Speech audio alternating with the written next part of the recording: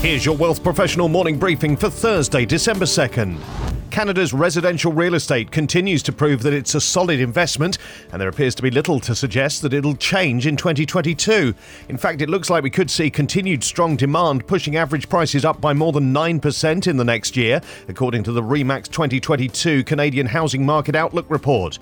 With input from the nationwide real estate firms, agents and brokers, the report reveals that 95% of local markets are expected to favour sellers in 2022.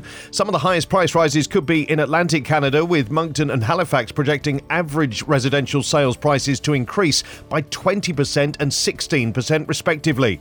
The interprovincial moving trend that we've seen since the early days of the pandemic is likely to continue, meaning some winners and losers in terms of local housing markets.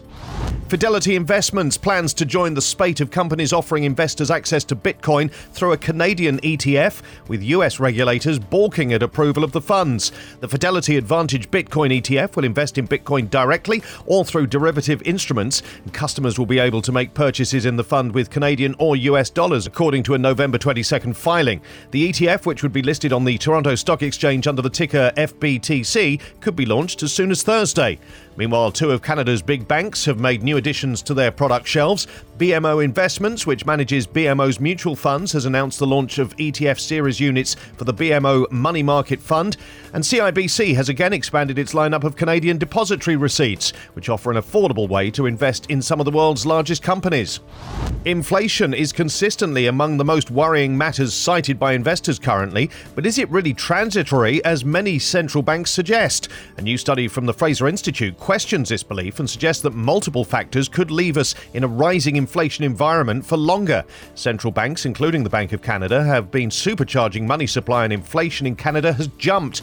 In September, it was a 4.1% annualized rate, well above the average 1.9% rate in the years since 1991. The study by Professor Stephen Globerman suggests policy will need to change to address several challenges to inflation levels, including the aging population, business rates and taxes, and energy mandates.